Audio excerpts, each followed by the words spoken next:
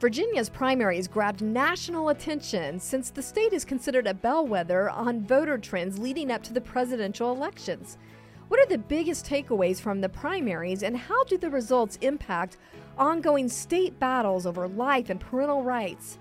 Welcome to Speak Up Virginia, equipping you to speak up on the life, family, and freedom issues that matter most to you. From the Family Foundation, I'm your host, Candi with our special guest, Bruce Schlesman.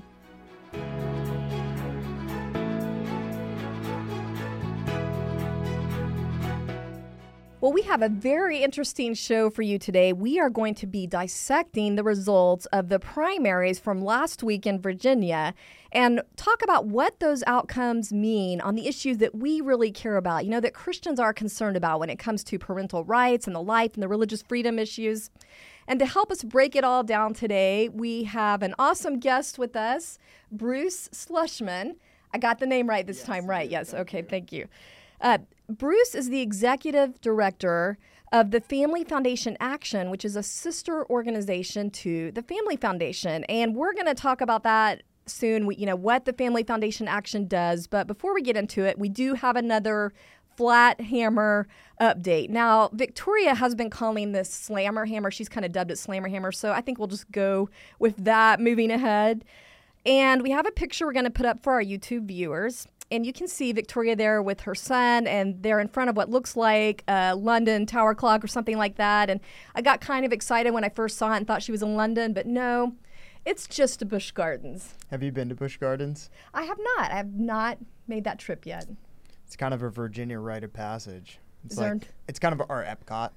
Really? Yeah, so it's got little Europe areas in each part. What's the most exotic country there?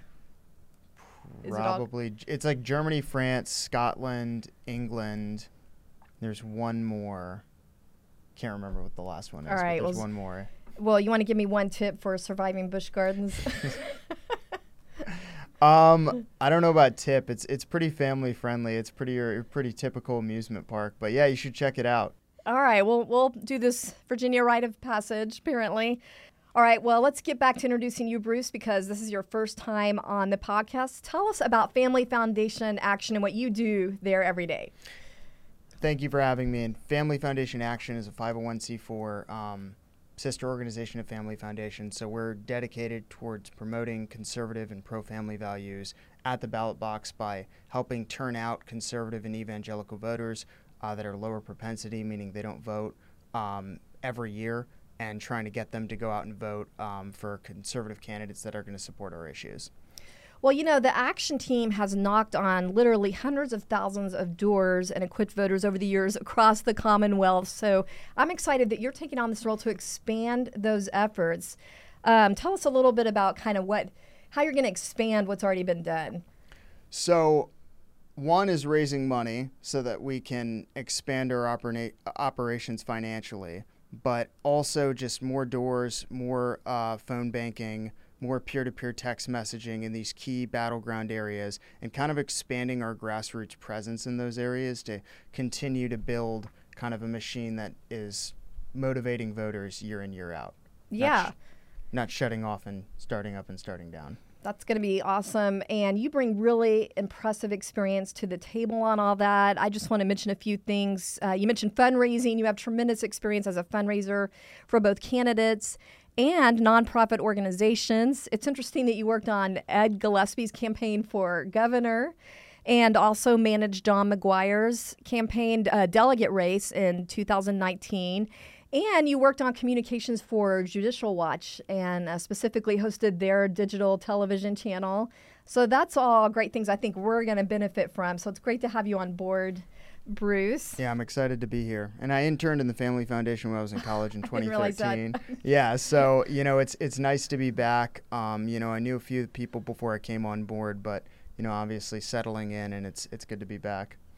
All right. Well, I think we got to mention a few other really important facts about you, including the fact that you happen to be a huge Philadelphia Eagles fan. And I know that that might make you some enemies on this show, but we have to mention it. For our YouTube viewers, we are flashing up a picture of Bruce sporting some of that paraphernalia.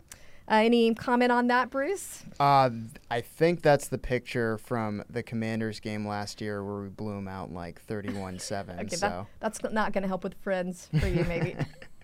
All right, well, just to get some, a redeeming fact to kind of balance that out, Bruce and his wife also have this adorable beagle named Baxter, and we're going to flash a picture of Baxter for our YouTube viewers. Now, Bruce, I have to say, he's kind of giving you the side eye there. No, he was not happy to be wearing the jersey. He doesn't like wearing clothes, so You made him wear the Eagles jersey? I did, just for the picture. I don't know. It might also be that you're trying to hug him, and I don't know, maybe he's... Yeah, like, he's very tolerant, but he does have his limits.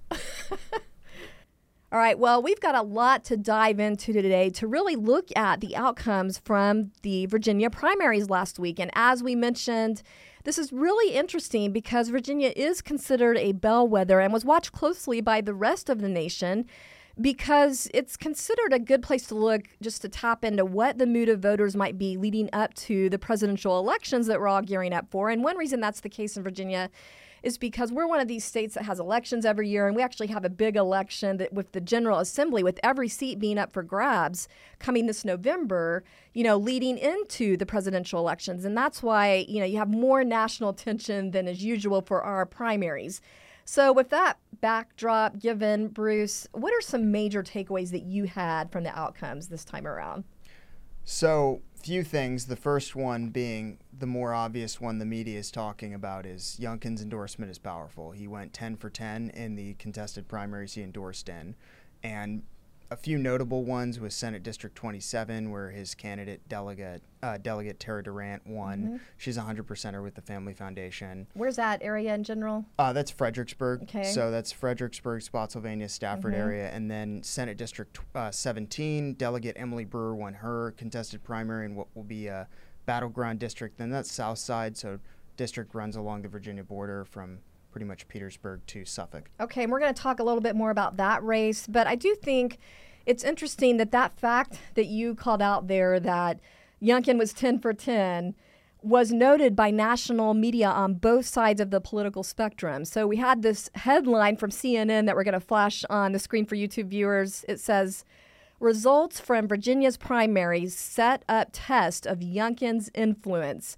And then you also had a Fox News interview the day after with Governor Youngkin. And of course, the question came up again whether he was going to run for president. And let's just hear his response. Based on those timelines, are you still considering whether you would run for president? Well, I have been continually humbled by the fact that someone as new to this as I am is having his name tossed around and included in this discussion. 40 years ago, I was washing trash and taking out trash and washing dishes at a diner in Virginia Beach. And what I'm finding, of course, is that this discussion, I believe, is really reflective of the great progress that we're making in Virginia. As I said, this was a state that was led by Democrats on all fronts, and the state was really heading so much in the wrong direction. And in 17 short months, we have fundamentally redirected things with strong economic growth and standing up for law enforcement and making sure that we're empowering parents and reestablishing excellence in education. And so our focus is on our elections this year. We've got our midterms, and we're off cycle. And so I've got 100 House seats and 40 Senate seats that are up this year. I want to hold our House. I want to flip our Senate. And I believe Virginians will do that. Well, as you can tell, he's gotten a lot more used to answering that question. But he also touched on what I think a lot of our viewers, Bruce, might be wondering, and that is, how did these outcomes of the primary impact this power struggle that we see happening right now in the General Assembly, the power struggle for control, because we have a very narrowly divided Senate. Right now, the House is in the Republican hands. And, at the Family Foundation, we're not concerned about the power struggle. We're concerned about how the outcome of that affects the issues we care about, like parental rights, like whether we're going to protect babies in the womb. So what do you think about, what did I'm saying midterms, but the primaries tell us about that power struggle? So on the Democrat side of things, they rejected their more moderate candidates and went with more far left extremist candidates that are going to champion a lot of issues we're diametrically opposed to. And they made it very clear how they're going to behave in this General Assembly, and it's going to look more radical than when they killed every pro-family bill in the Senate. They've made it clear that they're striving for an even more radical approach to that. And so, it's concerning. The Democrats have really painted themselves as more to the left of where they were last year. So we saw even more radicals gaining influence on the Democrat side, pushing it more extreme that way. How does that impact whether we might be able to hold pro-life, pro-family values in the House and maybe gain more in the Senate? I mean, is there any good news here on that front? So the good news is this does help conservatives successfully paint them in these upcoming general election as the more radical, extreme, out of touch, or not with even Virginian paint, but just families. reveal this is who they are. Yeah, and so that's going to help. They're going to say things that are going to be not what the majority of Virginians want, and those statements will be featured in Spirit of Virginia PAC ads across the state. Those statements are going to be featured in candidate ads up and down the ballot. So I think it ultimately helps conservatives more show Democrats how extreme and out of touch a lot of these Democrat candidates are. So I think it ultimately helps conservatives. I also think the conservatives picked the best candidates they had. I think the candidates with the strongest chance of winning in November ultimately won in several of these primaries. So when you consider that it was just 9 members of 9 left-leaning members of the Senate Education and Health Committee that killed almost all of the major pro-life and parental rights bills, do you feel like that we have any chance of changing that kind of dynamic, or the pro-family majority in the Senate? Do we have a chance of that? Do you think it's going to be hard? What's your thought on that? I think our chances of winning the state Senate after these primaries, from what I've seen in these races, increased. Why do you think it increased? I think it increased because they chose weaker candidates and the Republicans and conservatives chose stronger candidates. Okay. And again, from a pro-family perspective, we're looking at the chance of getting our bills through. And in that regard, you're saying we have a chance, a good chance. Yes. It's not even slim. It could be a good chance. Yes. So I still think they might be favored in November, but ultimately I think the chances of our pro-family agenda being passed and parental rights being passed and all these things we want being passed comes from conservatives taking power in the Senate. If we don't win the Senate, then that isn't going to happen. And so I think our chances increased in that regard. Now, the chances of if the Democrats take power, I do think it's going to be worse than it was last year, because now all of their moderates are gone and they've been replaced by more leftist, out of touch extremists that are going to behave as such if they on these committees, and many of them will be appointed to these key committees like education and health. I mean, when you had people like Senator Lucas saying outright they were going to throw away every pro-life bill, so that's the brick wall. That could. I don't know how you get worse from that though, from the life issue. Right. I think they're going to try. We'll see. Yeah. They lost what was left of their moderates, or even just their more left-leaning. There were several close calls. There were several places where they had incumbents almost lose, barely hold on, like Cray Deeds, to much more left-leaning opponents. And then you had Louise Lucas versus Sproul, and we're going to get to that in a bit. But, Sproul was an incumbent. He lost to Louise Lucas, who ran very much to the left of him and has been bragging about stopping every she had a video of her shredding conservative bills in the shredder. That's what I mentioned, the pro-life bills. Gleefully laughing about it. So, those are who the Democrats have chosen to represent them. Well, Planned Parenthood did not hesitate to crow over this. Here's a statement from Planned Parenthood Advocates of Virginia boasting that Delegate Aird in particular will, quote, secure a pro-abortion rights majority in the Virginia State Senate and stop abortion bans from coming to Virginia. And for our YouTube viewers, we've got that image up there on the screen where you can see that statement. You know, they're assuming she's going to win the General Assembly race. But I think a lot of leftists are trying to use political races like these to make the point that the pro-life viewpoint is on the losing side. I'd love to hear your thoughts on that, Bruce. It's not. It's just they have done a good job of framing it as such in the national media. And on top of that, they got some good results out of the midterms. The lessons they learned from the midterms, which were the wrong lessons, is they can make every single race about abortion. And that's what they're going to try to do. Well, what's the encouragement? What would you say to people about why not to believe that if you have a pro-life viewpoint and you dare to articulate it? So the issue is nuanced. I think the majority of people support reasonable limits on abortion. The majority of people support... Yeah, the polls show that. Yeah, the polls show the majority of Americans and Virginians support 15-week abortion ban. You know, there are several states, and including swing states, that support even more bigger bans or more limits. The majority of people do not want the Democrat policy of any abortion all the time for any reason. Majority of people don't want that. All right. Well, as they say, a lot of times to look at the trends and what's behind this, you have to follow the money. Tell us what you saw with that trend if you were to follow the money. So as a fundraiser, you know, that's my emphasis on from campaign background was raising money. It's just so important in politics. And so these Democrats, so many of them were funded by far left groups, a lot of out-of-state groups and big in-state groups of Democrat billionaires like George Soros, like Bills, like Planned Parenthood, like unions, like Clean Virginia, and so on and so forth, poured millions of dollars into these Democrat primaries. On TV alone, the Democrats spent $6.2 million in the primaries. Wow. Compared to a Republican spending of less than $1 million. What do we know about like the Planned Parenthood and so La Charisse Aird, former delegate Aird, received $400,000 from Planned Parenthood, and she received over $1 million in total from several other corporations, PACs, unions, and outside groups, all with an incredibly leftist tint. Okay. Well, I did think it was interesting that we heard that George Soros was funding some of the local attorney races. Yes, and he did this, and that's been his mission for a while.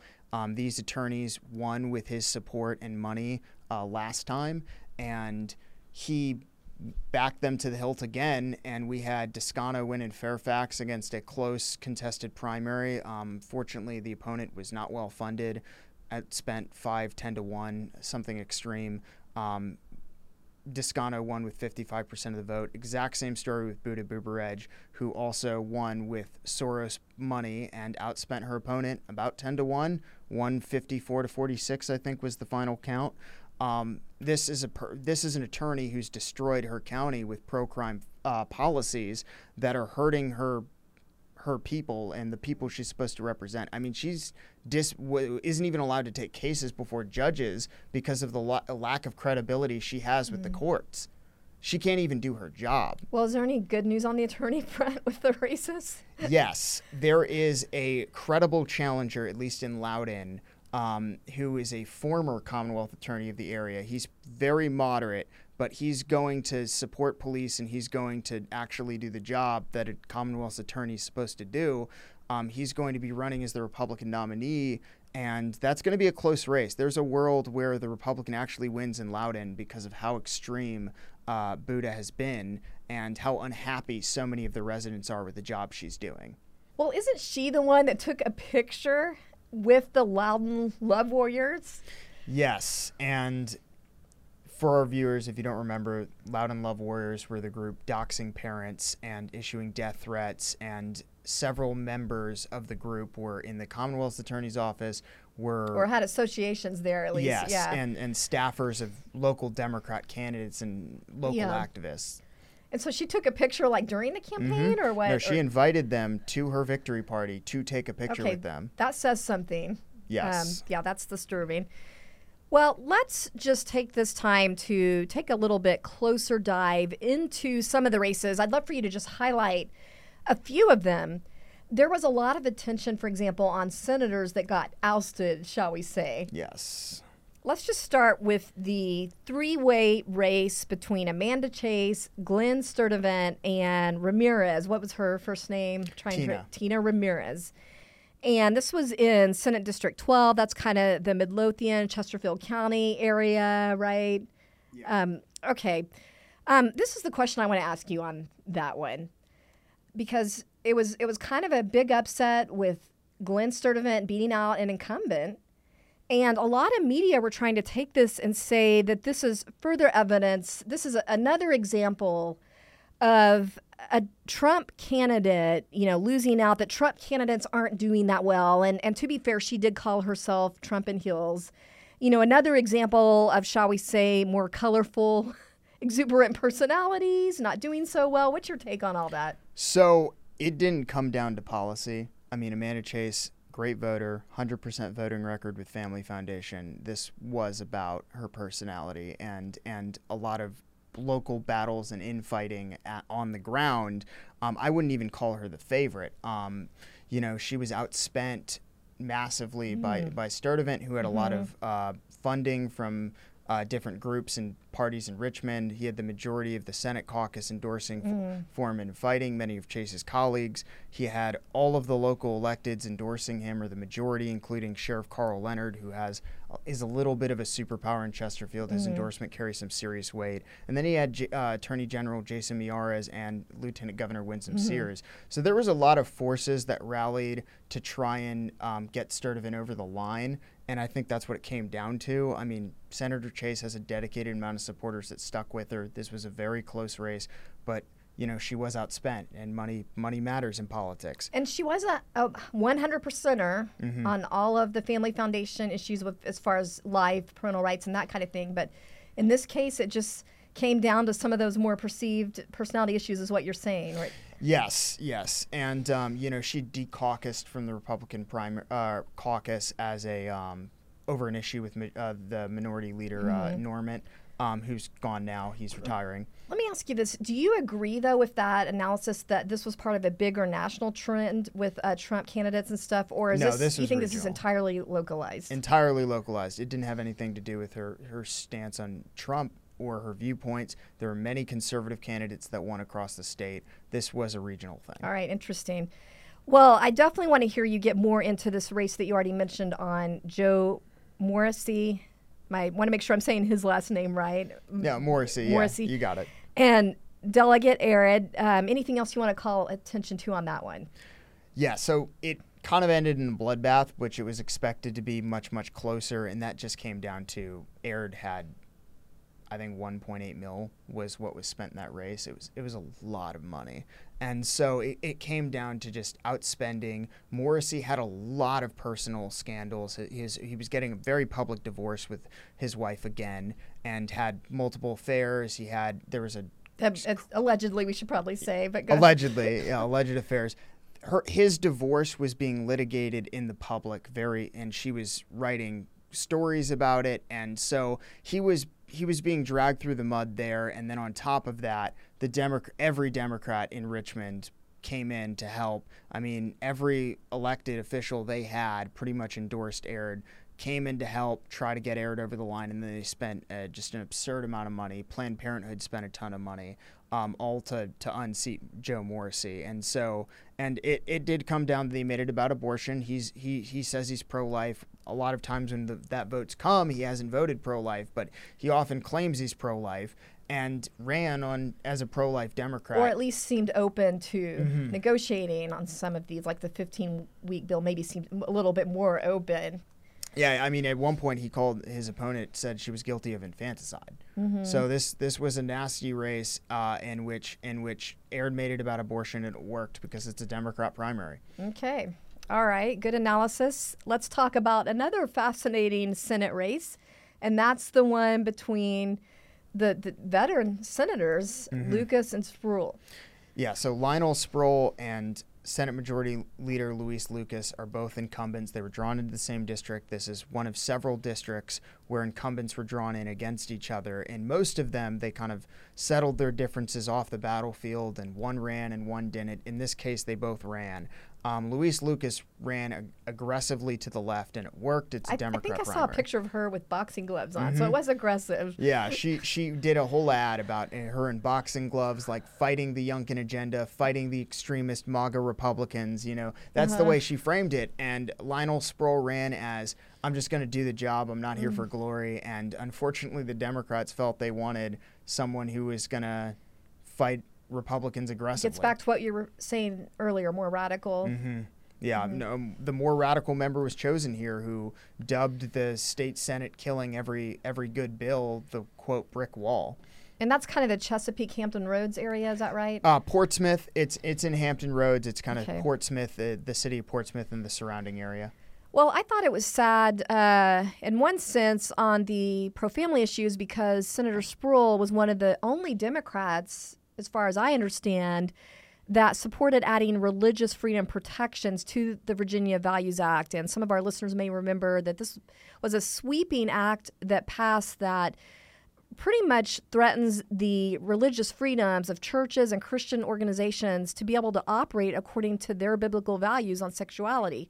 Right now, because of this sweeping act, they could be threatened any day if they chose to take a stance on that in certain situations. They don't have protections there because of this act. And he tried to speak up for putting those protections back in because he was hearing from local churches. So it's kind of sad that someone that was at least listening to local churches, that's another example of maybe losing more of what might be these days considered more moderate, I mean, on that one issue he does have a pretty Democrat voting record, but he was viewed as a more reasonable Democrat that even if you disagreed with him, you could talk to him about it. And it was disappointing to see Democrat voters pivot so aggressively to the left in every case. That was a trend we saw across the board. Well, another thing I want to talk to you about is a swing district. There were several swing districts that you were tracking, but for the sake of time, we're just going to highlight one of those, even though I know Bruce could share a whole lot more.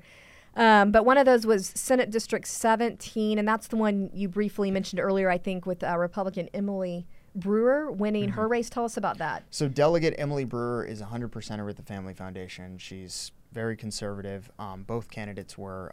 And I'm sorry, we should say real quick with 100%er what we mean with the report card. Yes. So it's a Family Foundation action report card we do every year that we track how people vote in the General Assembly and score them. And when I say 100%, that means they voted 100% with the issues and the bills we were tracking, which are all pro-family, pro-biblical values, conservative bills. Yeah. All right. So continuing your analysis, she was 100%er. She was, and she ran against conservative outsider Hermie Sadler, who is a former NASCAR driver, local business owner from Emporia, which is counted for about 1% of the population of the district, very rural. She was a business owner too. Her businesses are headquartered in Suffolk, which is the kind of heartbeat of this district. It's where the majority of the population sits. And so she was a known entity. She was well liked by the population. She'd represented them well as a delegate. So it really came down to name ID. She was outspent by Hermie, who self-funded, but at the end of the day, it just came down to name ID. She was a known entity, and both candidates were conservative here. Now, why is this district considered one of the swing districts? So this district, Youngkin won by 3 or 4 points. Until that point, this was a historically Democrat district because it has a large rural black population. And so that community recently started moving more Republican and voting more conservative. Like, I think Youngkin and Delegate Otto Waxman, who is in this area a bit, he won, I think, about a third of black voters, and Youngkin won a similar margin with rural black voters in this district specifically, not statewide. I should make that caveat. So this is a district that will determine control of the state Senate. It's rated by VPAP as a lean R, meaning it leans slightly Republican. It really isn't. It's a swing district because until that, Youngkin was the first Republican statewide to win this district in a very long time. So it's a historically Democrat district that recently started flipping Republican. Okay, so it could come down to this district. how many, we won't go into all of them, but how many swing districts are there? I would say 4. Okay. And so this is one of them. This is one of the more Republican swing districts. Okay. There are a few that aren't as friendly to us. Okay, interesting. Friendly to our, maybe getting some 100%ers on the life, family, and freedom issues. Yeah. Bruce, I think I want to pick your brain on some other takeaways. Like, what was the biggest surprise for you? The biggest surprise, Amanda Chase surprised me a little bit. I thought, despite the money and despite kind of the huge push from some Republicans, I thought she was going to pull it out. That was a surprise to me. The biggest surprise was the Democrats losing 4 incumbents, possibly more, and so. That was a huge surprise. I mean, that's the first time that's happened in decades in the state. I think it's the most incumbents total that have ever been lost since 1990. And that's because of this redistricting that they did? Partly because of redistricting. That did make some of their incumbents more vulnerable with these new areas and that were deep blue areas that had a lot of more radical voters in it. That is true. But it also came down to the Democrats decided they wanted to embrace candidates with more extreme positions. Interesting. Okay. All right. Well, let's end on an encouraging note. What was the most encouraging trend, or a few of those that you saw out of this? The most encouraging trend was Youngkin's endorsement being powerful. That'll matter in November. He's still popular overwhelmingly with most voters, including independents, especially independents. That'll matter when the chips are down in November. But the biggest encouragement I took was I think our odds of taking the state Senate improved. Okay. I love the candidates we got. For Christians that aren't necessarily concerned, let's say you're a Christian, you don't care about, you care about it, but you're not looking at Democrat, Republican so much as your Christian values. Why should those things be concerning or encouraging to them?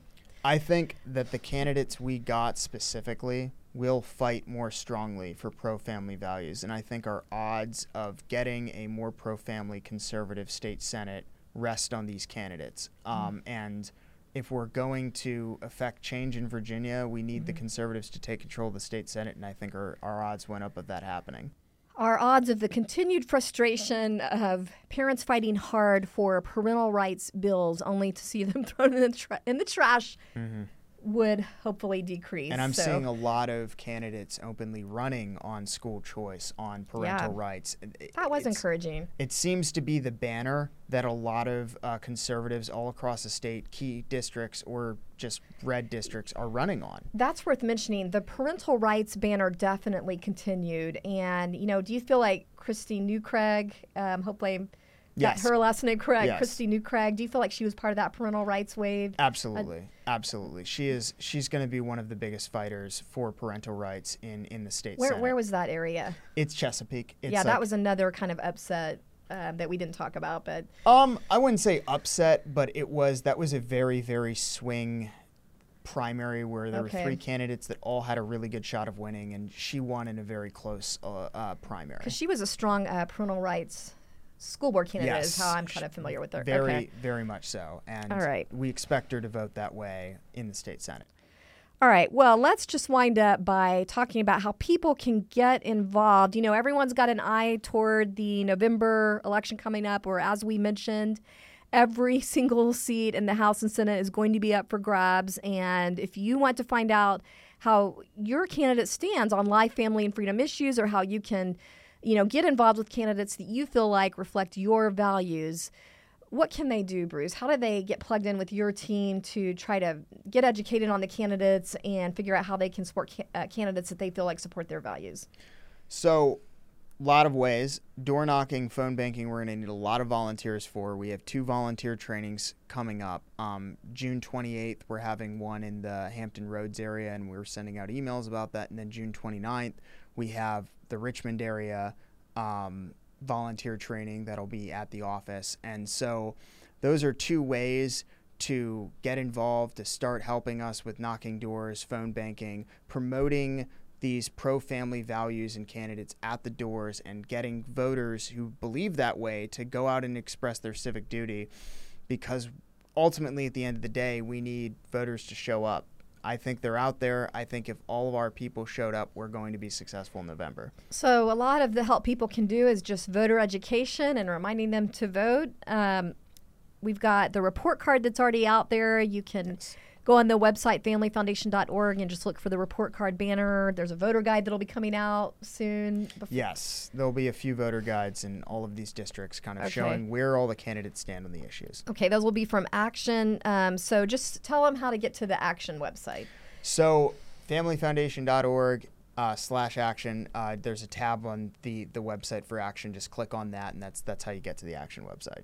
All right, familyfoundation.org/action. Is that right? Okay.